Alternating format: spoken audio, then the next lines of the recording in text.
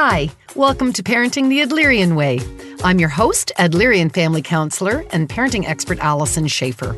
Each week, I answer your burning parenting questions to help reduce the stress of parenting one tip at a time. We'll explore Adlerian psychology together and learn methods of child guidance for raising a happy, confident, capable, resilient child.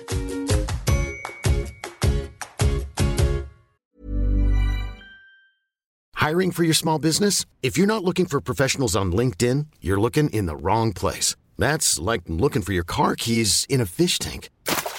LinkedIn helps you hire professionals you can't find anywhere else, even those who aren't actively searching for a new job but might be open to the perfect role. In a given month, over 70% of LinkedIn users don't even visit other leading job sites. So start looking in the right place. With LinkedIn, you can hire professionals like a professional. Post your free job on linkedin.com/achieve today. Jewelry isn't a gift you give just once. It's a way to remind your loved one of a beautiful moment every time they see it. Blue Nile can help you find the gift that says how you feel and says it beautifully, with expert guidance and a wide assortment of jewelry of the highest quality at the best price. Go to BlueNile.com and experience the convenience of shopping Blue Nile, the original online jeweler since 1999. That's BlueNile.com to find the perfect jewelry gift for any occasion. BlueNile.com.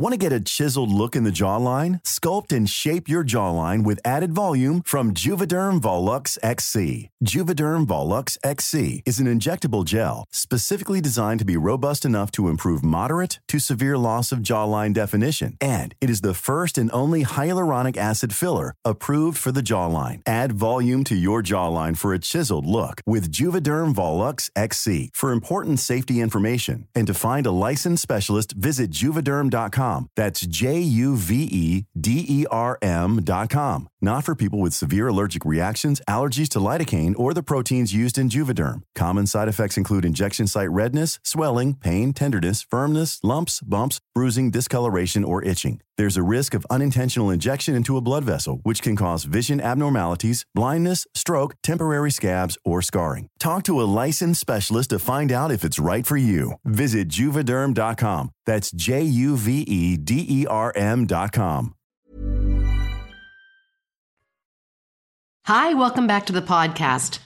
It's Allison, and I am so excited to bring you another guest interview. Not only am I bringing you someone renowned in the Adlerian community, but also a very dear friend. So I want to make sure that I do justice in introducing him before we dive into this great conversation today. Let me introduce to you Wes Winget. Wes is a gentleman who I've known for quite a long time. And let me try to hit you just some of the highlights of his credentials, just so you know the caliber of guest that I'm bringing to you today. He is a PhD and he is a licensed mental health professional.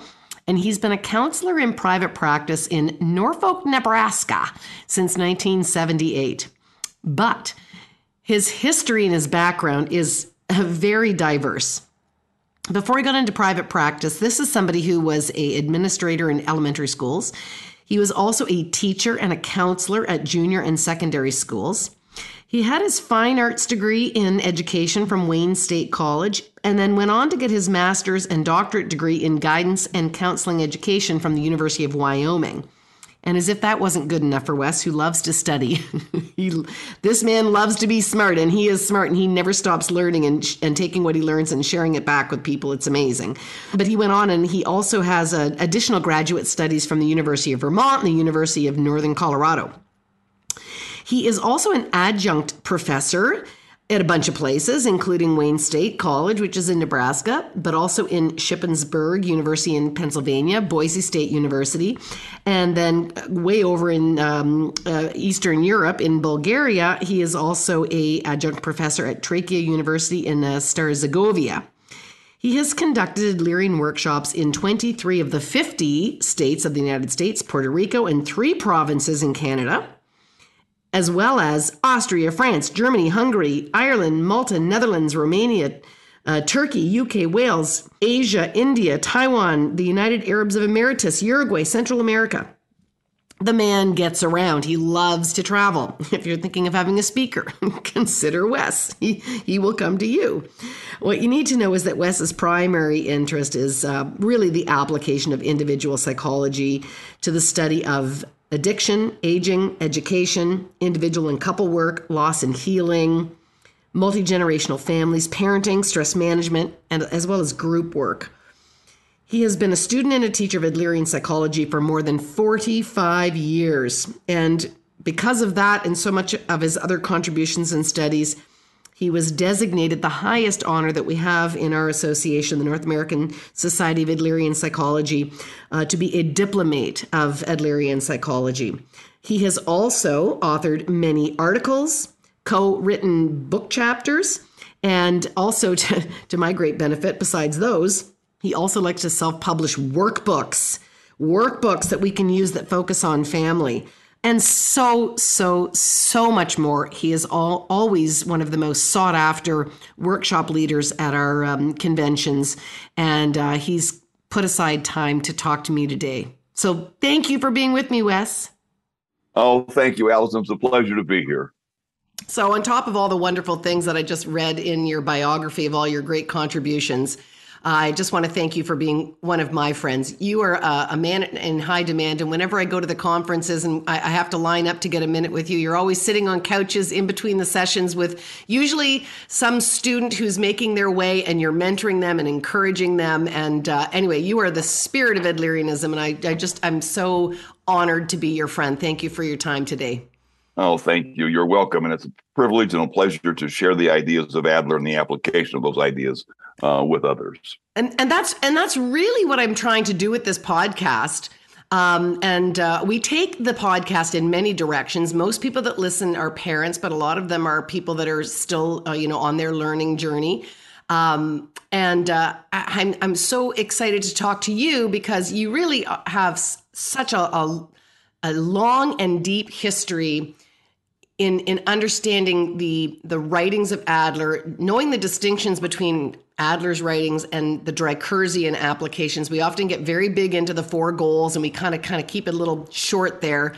And I really like Adler's full writing, and I think sometimes we don't go deep enough and robust enough for the parents to learn all that we have to offer, because it is a very robust psychology, and I really want the learning for the parents listening to know just how much we have to offer without getting so lost in the language and the unfriendly ways that, maybe sometimes articles are written, or the dry text. I think conversation is just a better way to make this real for parents that are trying to get what we're about. Yeah, I agree, Allison. One of the things that Adler was really a common man, and he used typically a common language. There are some words that are specifically Adlerian.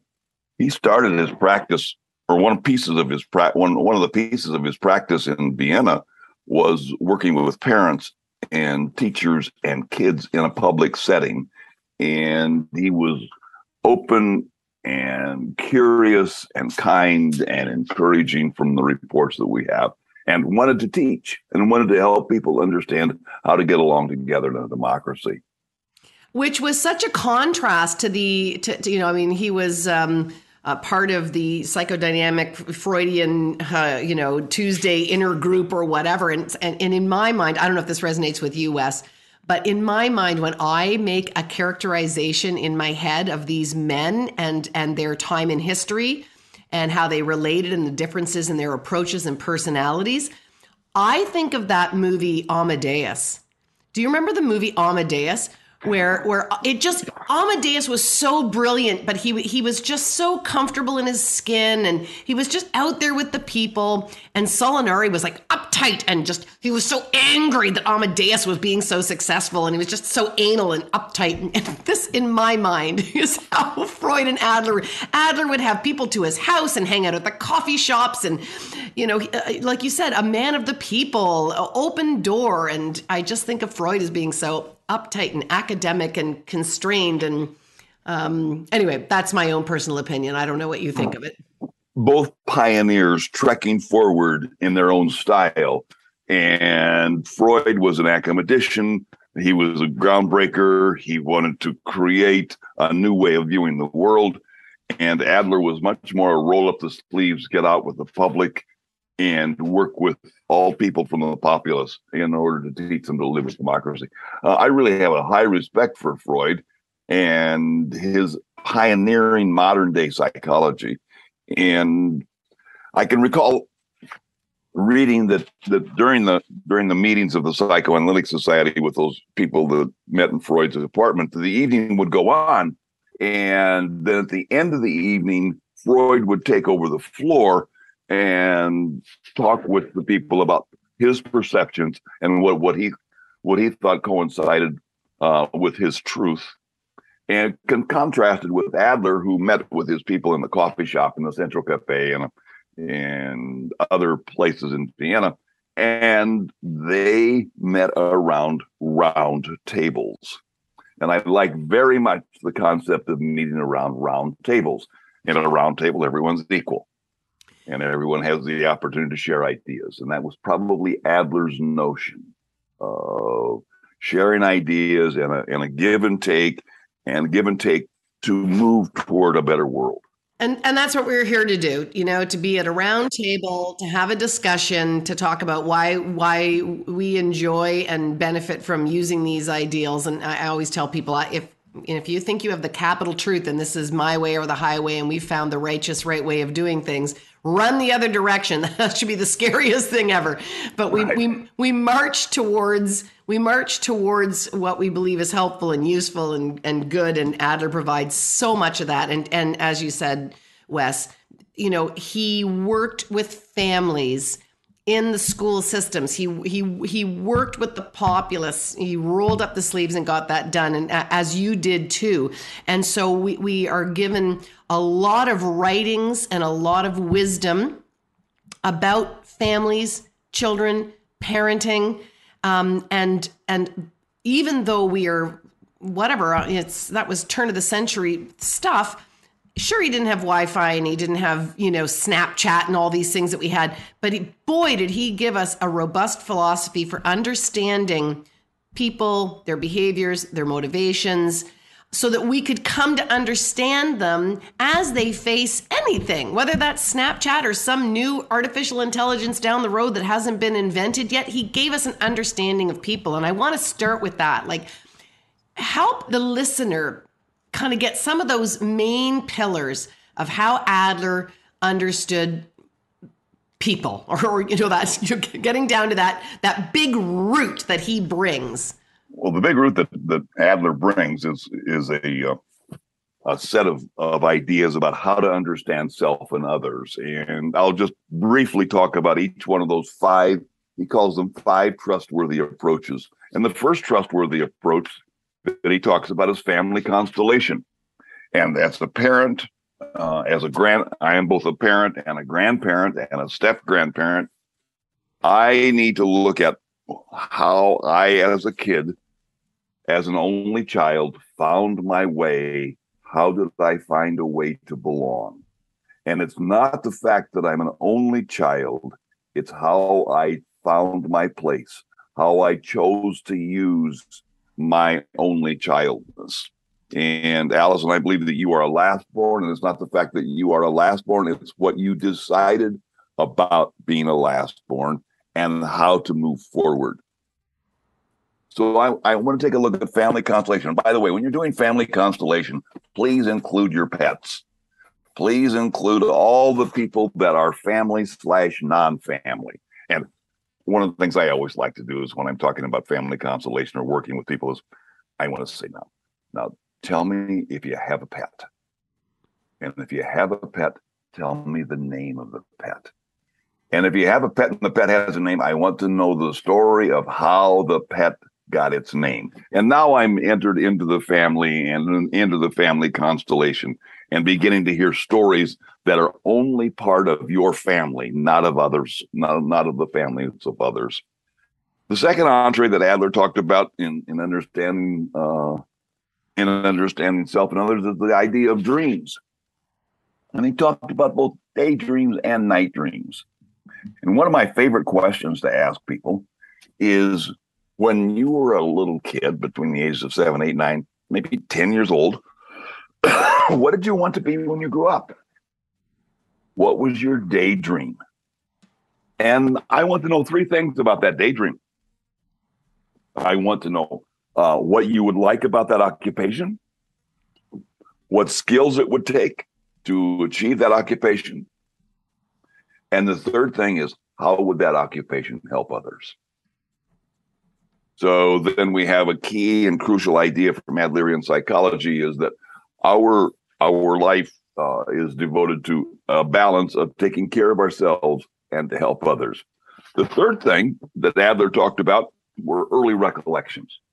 And early recollections are a specific event that we believe happened in our childhood. And it's a specific event. It's a one-time event. And it may or may not be true. I cite the story of Adler. Adler has a story when he was a little boy. He was in his neighborhood on the outskirts of Vienna, and he walked through a cemetery. And he has this story, and he believed this story to be true. As an adult, he went back to his neighborhood, and there was no cemetery to be found. And that was a figment of his imagination. I almost said that was a segment like Sigmund Freud, and that may have been an Adlerian Freudian slip. Freudian slip. Sigmund's always there. And by the way, Adler had an older brother named Sigmund, and I don't want to go down that road, but that's an interesting kind of a thing. And early recollections, by the way, we all have them, and there's a specific story. And if we don't like our early recollection, Adler says we can rewrite them. Everything is possible. Everything can be changed. And Adler's optimism came through there. The fourth thing that Adler talked about in understanding others were childhood disorders. And I believe as a parent, one of the things that we need to be aware of is childhood disorder challenges, usually physical challenges that kids have, is what do kids want when they're not feeling well? And how can we specifically nurture them when they don't feel well? How can we be nurturing in a way that is nurturing to them? And I would go to the 5 love languages as a paradigm to take a look at. And I also could tell you from my own personal experience. When I was a little boy, I had ear infections.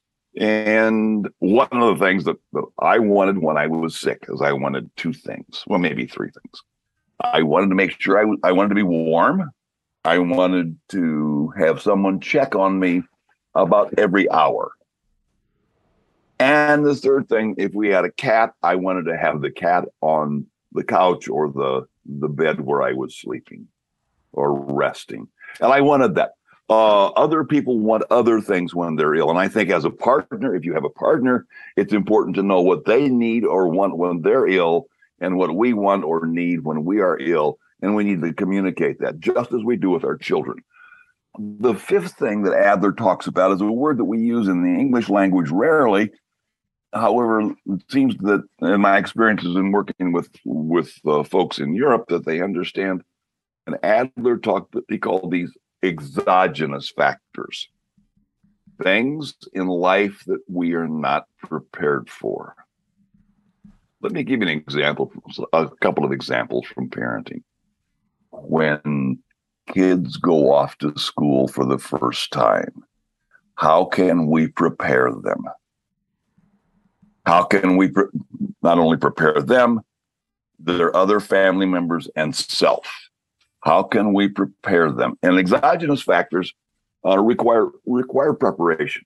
Another example of an exogenous factor would be if you move from one place to another. What preparations do you need to make with the child, with other family members, and how are you going to inform and prepare the child for the new situation? Now, we're going to do it imperfectly. And we need to prepare people. Also, with any biological changes, we need to prepare them. I can remember going to the dentist when I was a kid. I heard many, many stories from my mother about her experiences in dentistry, and they weren't particularly pleasant. And I took those. I'm nearly 80 years old, and I still take those expectations to the dentist, and I've never been hurt by a dentist. So I can rewrite that script, by the way. I can rewrite that script of the exogenous factor. So those are death of a pet or a loved one, change of a city, starting a new job, going to camp. all those things. Exactly. And how are we going to prepare the kids? And one of the things I want to know is, I probably would couch it like this. You know, you're going to be going to camp this summer, and gee, that's really cool. And maybe you have some questions, and maybe tomorrow afternoon or right now, we can spend some time talking about what questions you might have about going to camp. And I like doing those things at family meetings. We in our house, just my spouse and I, we don't have family meetings, but we have marriage meetings where we get together and share our schedules each Sunday night. And then we couch our mornings like this. What does your day hold, and how can I be helpful? And those are two of the questions that are part of our early morning discussion, or it could be in the evening prior to a day. And I think that's a stance to take as parents. Is what is the day of hold for my child tomorrow, and how can I be helpful? And a little kiss to say, together we're better. Together we're better. Together we're better. Right. Exactly. Together we can make good things happen. We can. Yeah. That's a beautiful sentiment.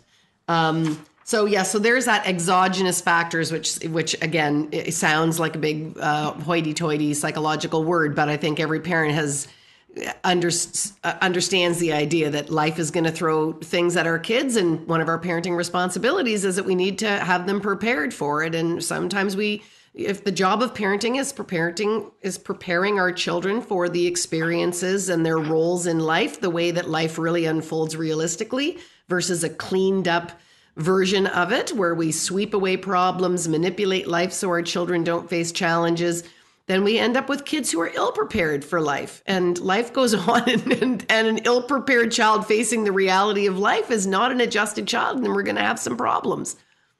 Exactly. And the thing that comes to mind, Allison, when I think about it is, how did we manage COVID-19? How did we manage the lockdown? And one of the things that I like to ask parents is, what did your child learn during COVID-19? What new experiences did they have? What new experiences did they have with you as a parent? What resources did they activate that they may have never activated before? What connections did they make inside and outside the home during that time? And we have a precedent for that. Alfred Adler was practicing in Vienna in 1918 when the Spanish flu hit Europe. And so Adler was formulating and activating his ideas during a pandemic. And I think that he's given us a meaningful way to pursue through crisis situations. And another thing that from biographical, Adler was in the military 4 times. And he came back from the military after serving in the military the last time, and I think it was in his late 40s. And he gathered with his friends at a coffee house, and they said to him, Dr. Adler, what should we have? What needs to happen so that we will never have another great war? And he responded that we should develop Gemeinschaftsgefühl, doing for the good of others because it needs to be done. So I can help others, and the helping others may start very small and in our families, in our relationships, in our neighborhoods. And it's one person at a time, one relationship at a time. And that's enough of my lecturing for right now. Oh, no. Oh, my God. No, this is the beginning of your lecturing right now. This is, I think this is one of the key concepts that that gets misunderstood or undervalued, I guess, maybe just in the general parenting literature, let's put it that way. There's a lot of people that talk about the idea that, oh, there's three kinds of parenting and you're either like an autocratic, democratic, or permissive. And, you know, you need to have mutual respect. And, you know, so you should use consequences instead of punishment. And, you know, we can really easily go down. And all of that is absolutely valid. I mean, that there's nothing that we're not saying there that isn't true.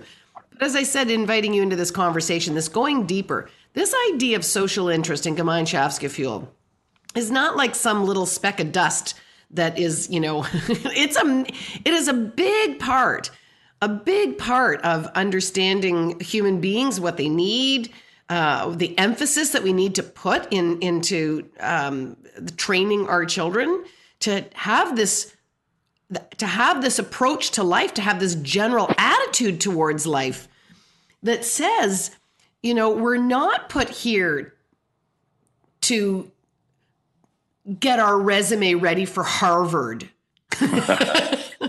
Yes.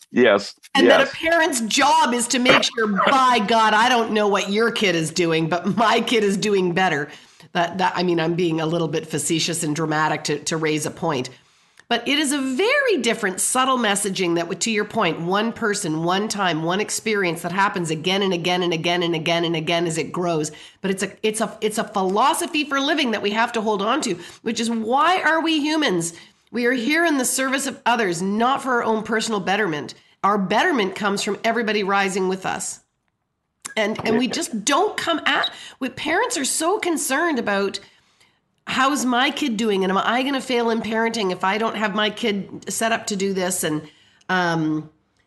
gosh, like if you told, for example, Wes, if today, in this day and age, compared to when I was a kid, if something went wrong in the classroom, we were all kept in from recess. Now, I'm not going to. I know who may have been one of the instigators of something going wrong in the classroom, perhaps for talking too much. Maybe talking too much. That would be both of us. Was a good label. Meg, right. I have some good names. Yes. Yeah, that would be me also.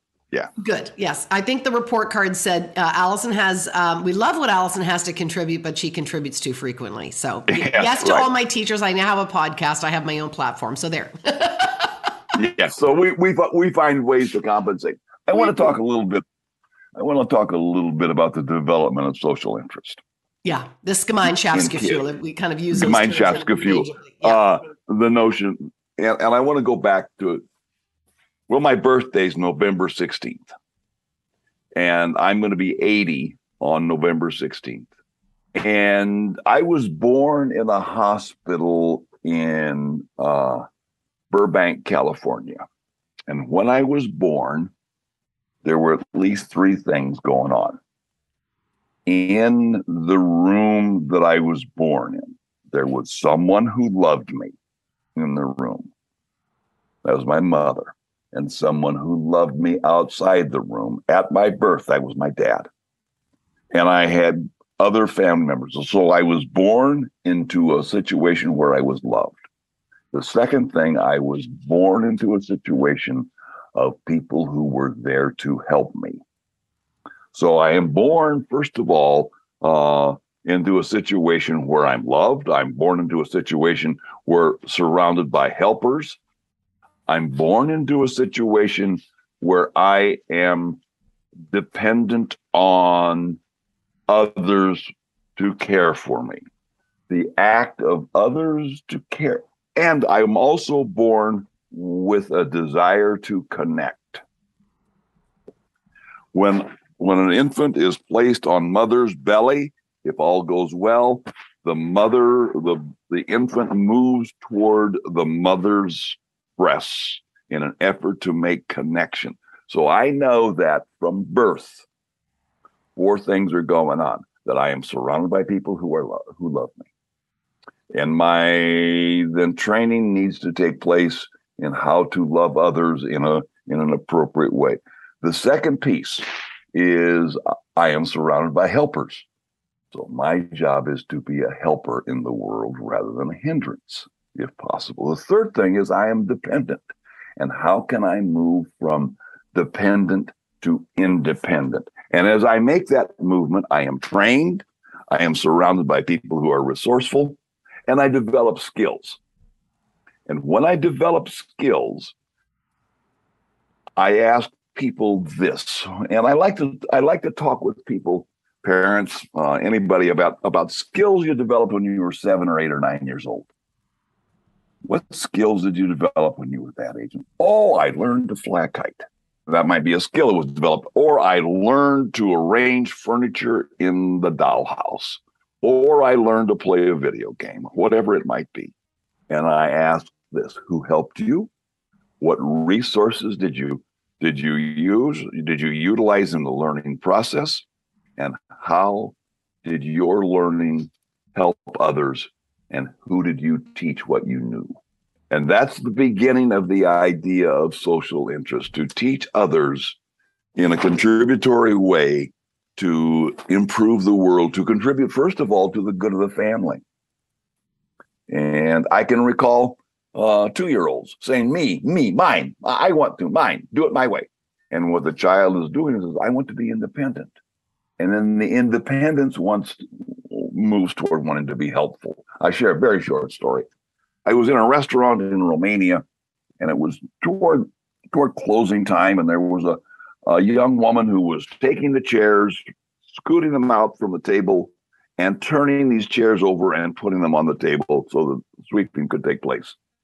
And there was a child of about 3, maybe 2.5, 3, following this young woman. And this child was pulling the chairs out, just like the worker in the restaurant was doing, and wanted to help, wanted to contribute.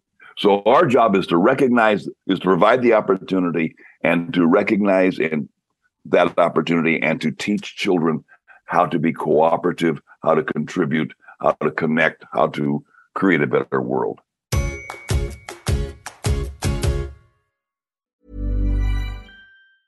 I'm Sandra, and I'm just the professional your small business was looking for. But you didn't hire me because you didn't use LinkedIn Jobs. LinkedIn has professionals you can't find anywhere else, including those who aren't actively looking for a new job, but might be open to the perfect role, like me.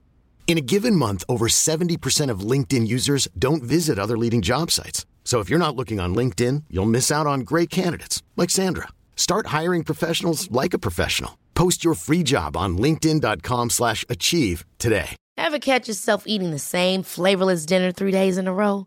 Dreaming of something better? Well, HelloFresh is your guilt-free dream come true, baby. It's me, Keke Palmer. Let's wake up those taste buds with hot, juicy pecan-crusted chicken or garlic butter shrimp scampi. Hello Fresh. Stop dreaming of all the delicious possibilities and dig in at HelloFresh.com. Let's get this dinner party started.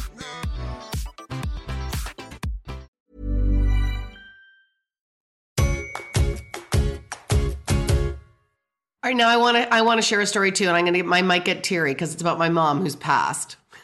And my mom was magical. She was a magical encourager. And I think about all that we had so much company at our cottage, and a lot of children at our cottage. And my mom just had an amazing connection with kids. She was also an art teacher.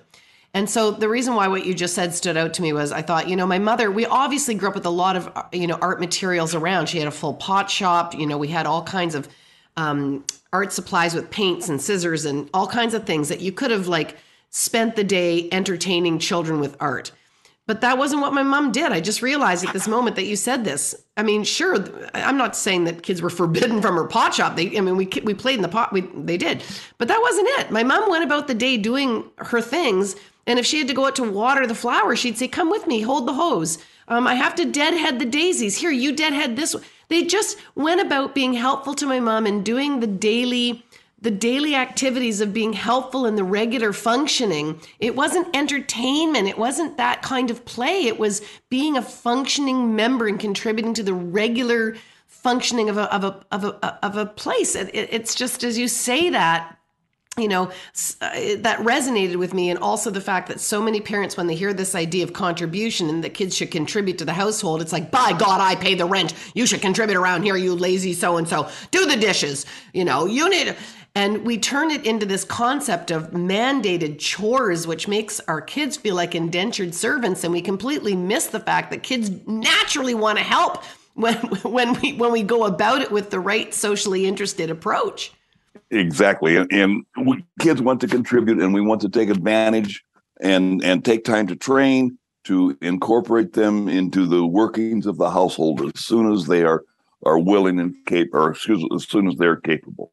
Yeah, right from that, as you said, the from the minute of birth, that baby crawling up the chest to want to cooperate to breastfeeding, to wanting to be the 18-month-old that can at least carry a can and put it on the Lazy Susan in the corner cupboards. It's we don't have to.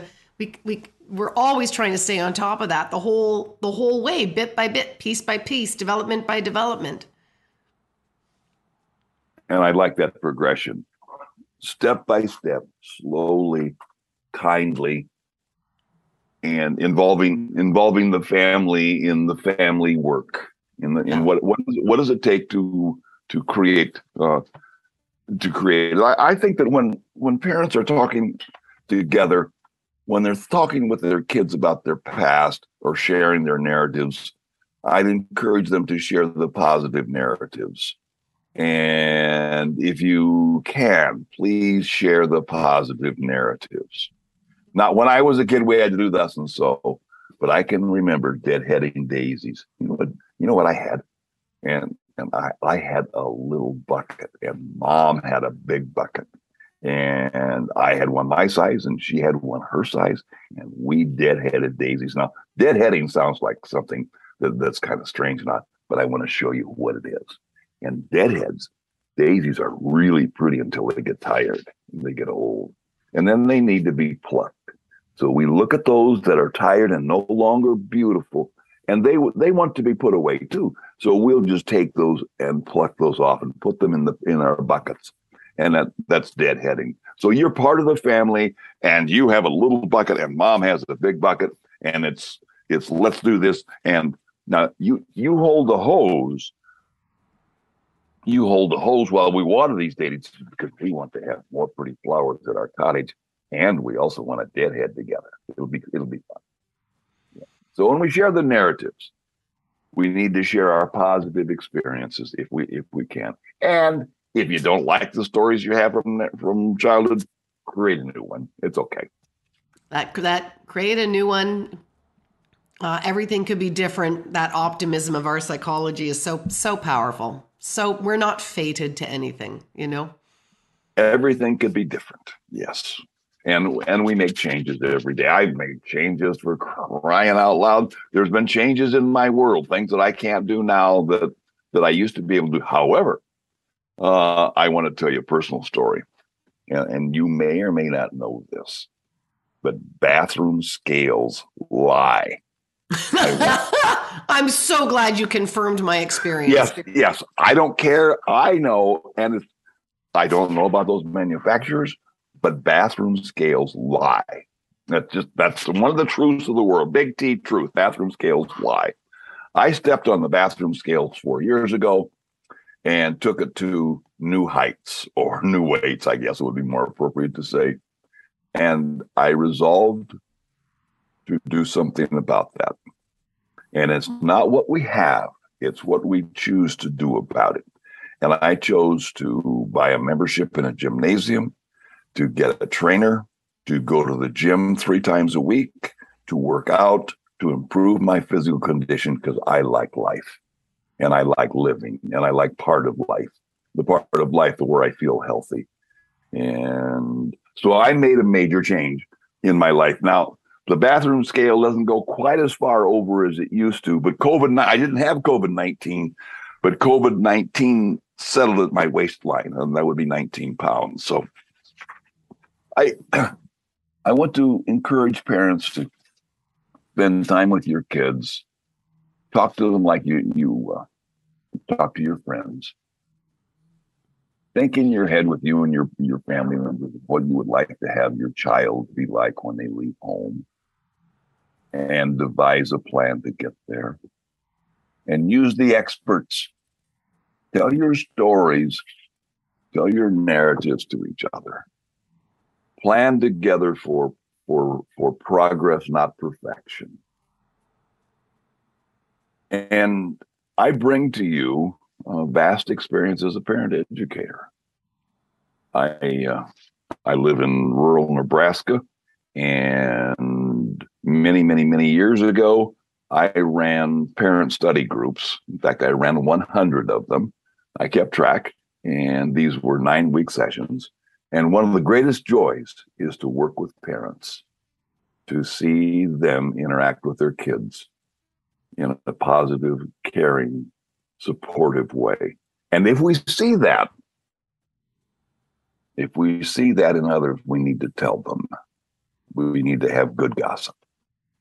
I love that, good gossip. Well, it speaks to everything could be different and looking for strength. So do you mind if we just could, as our last little module of sharing before we wrap up, talk about this wonderful process that you have done? You shared an article with me, and I've seen you demonstrate it in workshops as well. But this idea of going back to specific early recollections and talking about digging for strengths, because, we do generally as a society look for defects and faults. Our mental health system is around deficiencies and brokenness. And that's so counter to what Adler poised to the world, that, we all have strengths. We all have it within us, that we need to mine for those positive traits and qualities and strengths. And every single person has them.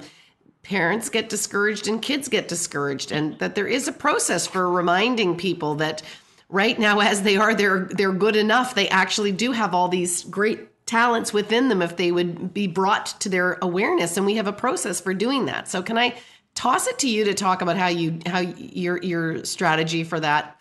Sure. My strategy for that goes as follows. When someone tells me a specific story about their childhood, and typically before the age of 7 or 8, and someone tells me a story, what I do is very carefully write it down exactly as they tell me, word for word, exactly as they tell me. So when I'm doing that, and I'm telling them I'm doing that, I'm respectful to them. I want to get it exactly like you said it and exactly in your language. So I write that down. And then the next thing that I do is I look at the story and I look for the strengths.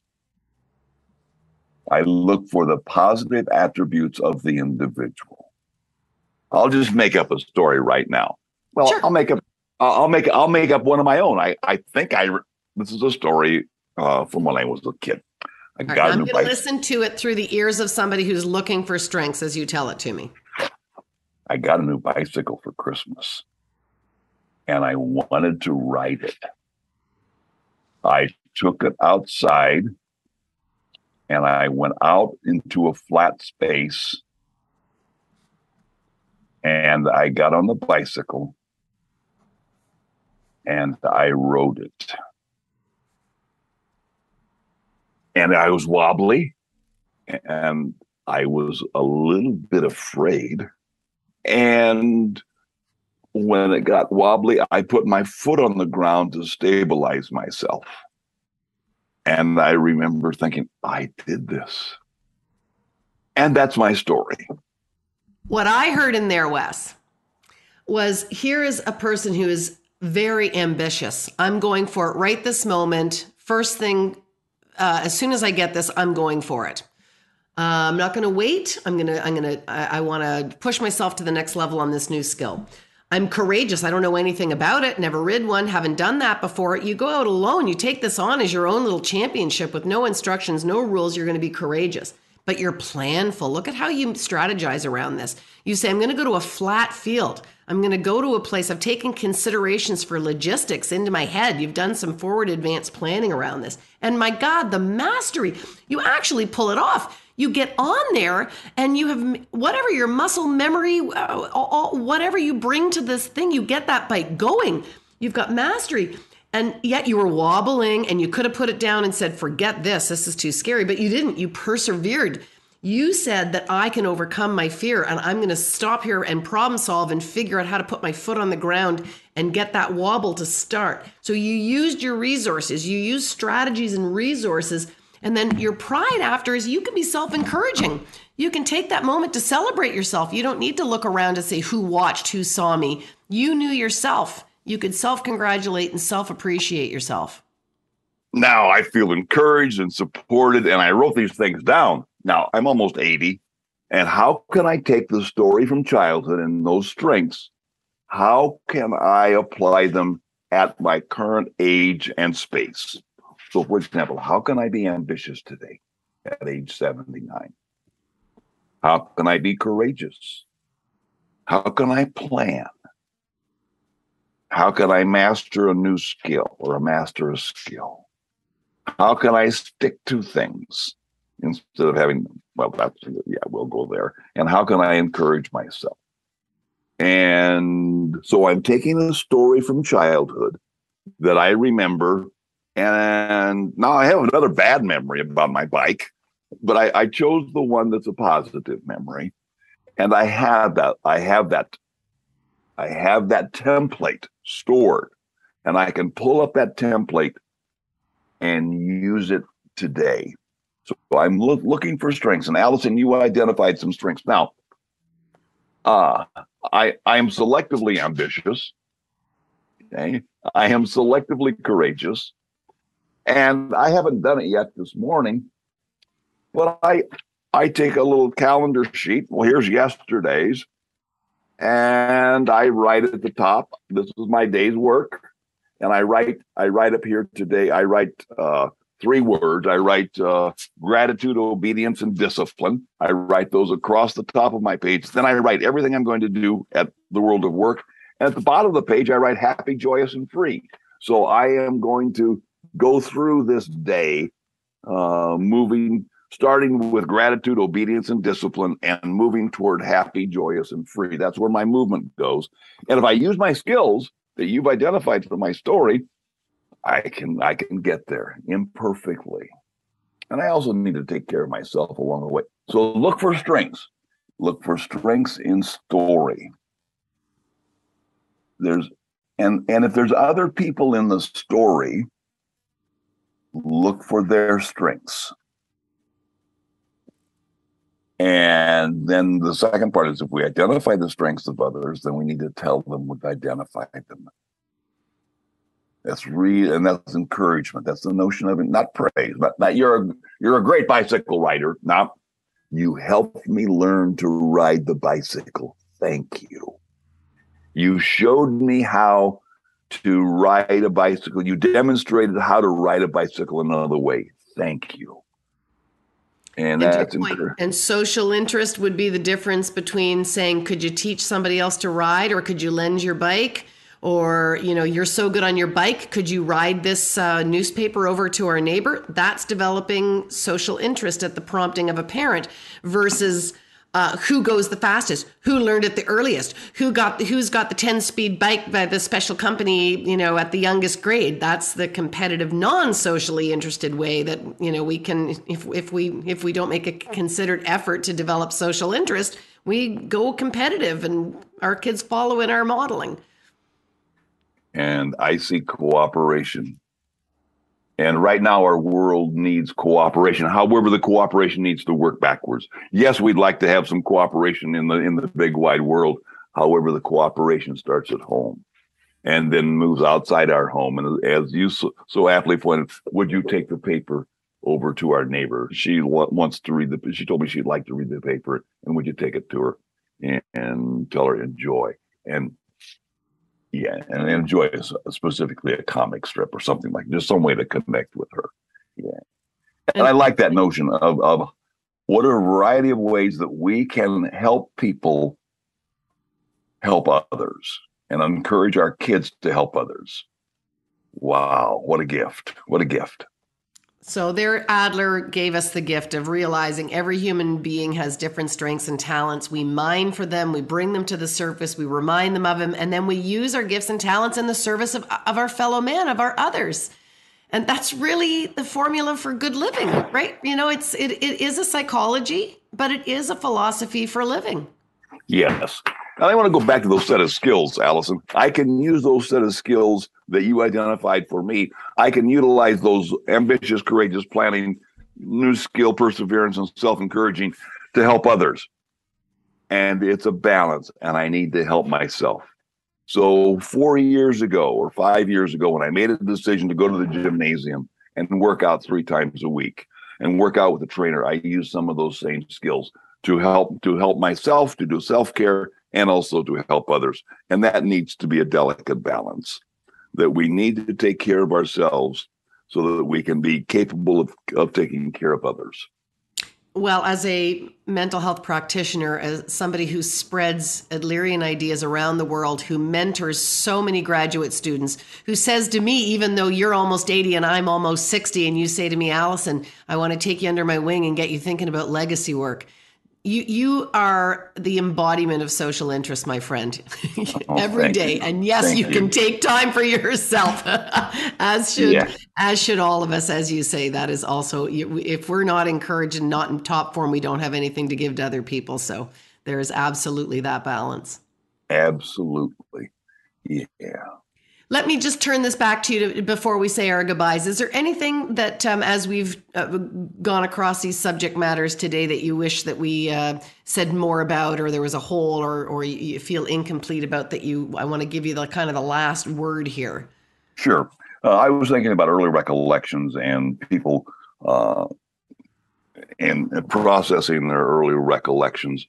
I would suggest you do some writing, that you write your early memories and rewrite them in the way that you would like. You can take your early memories and paint them. You can model them. You can do a variety of things with them and change them, evolve. If you don't like them, evolve in another way. And I was reminded of a story. A woman shared with me two early memories. This was in a workshop, and she said, when I was a girl, I worked with my grandma in cooking, and she was really encouraging and supportive and loving. And my mother was the opposite way. She wasn't quite as loving and supportive, and probably wasn't the teacher that my grandma was. And I asked her this: whose voice do you want to listen to? Whose voice do you want to hear? And I think as we review our lives and we review our experiences, pick the voices you want to hear. One of my favorite questions to ask people, 2 questions, is: when you were a little kid, growing up, who believed in you and how did they show you? When you were a little kid, who taught you and how did they teach you? And these are gifts that we can give based on our not necessarily early memories, but early narratives. We can use those as our energizers to move forward as we move to create a better world. And that's, to your point, that's the change process. Yes. Positive change from positive remembrances. It's still strength-based, right? That's still comes down to what worked, what was effective, what was helpful, what touched you, what was meaningful. It's the positive side of life that gets us out of our dilemmas and get us moving towards our whatever healthier functioning, self-actualized, whatever term that we want to use. That's beautiful. That's beautiful. Where are you going to be next? I'm going to put any information about you, obviously, in the show notes. But what's next for you? I'm going to do a presentation in Boise, Idaho next weekend. I'll be working with some graduate students at Boise State University, and then I'll be working with the Idaho Society of Individual Psychology. I'll be doing an advanced training workshop, and I'll also be doing some work with 14 different Adlerian group case consultation sessions that I'm doing around the world that are free. And if you contact me, weswinget@gmail.com, and if you are interested in Adlerian psychology and are working with people, you are welcome to be part of this group. There's a group in Bulgarian, a group in the Bulgarian language and Spanish language, in English, and in Romanian. And wow. Yeah. I have 3 of them today. Oh, wow. Okay, you're a busy man. Well, I so appreciate you, your social interest, your giving back. The time that you spend, Wes, not a strength from your memory, but just a strength from knowing you as a person. You really do love to dig and to do the research and to get it right and to be accurate in the readings and to go back to the source. And you're an archivist. You pay attention to detail. You have a memory like a steel trap. And yet you present it, like I said, I love talking to you because it can be dry reading articles of research, but you enliven it, you bring it to life. You are like Adler, you bring it to the everyday man and make it applicable immediately. And I thank you so much for that gift and for sharing it with the listeners of my podcast, your time today. Thank you. Oh, thank you, Allison. The best to you, and do not forget the contributions you have made through your work, through your presence, through your style. Thank you. You're welcome. Mwah. As you know, it takes a village to make a podcast, so thanks to my team, including Max Cotter, my editor and technician, as well as the crew at H2O Digital. This podcast was recorded in Toronto, Canada.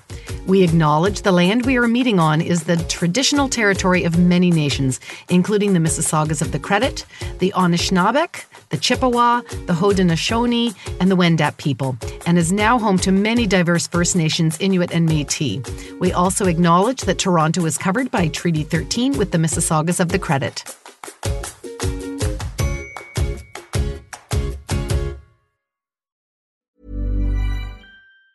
Hey, folks, I'm Mark Maron from the WTF Podcast, and this episode is brought to you by Kleenex Ultra Soft Tissues, your ally to help tackle your allergy symptoms this season. I love the change of seasons, but nobody loves pollen and all those other things floating in the air that make you sneeze during this nice weather. Kleenex Ultra Soft Tissues are hypoallergenic and allergist approved, so fight back against watery eyes and runny noses without worrying about irritating your skin. For this allergy season, grab Kleenex and face allergies head on.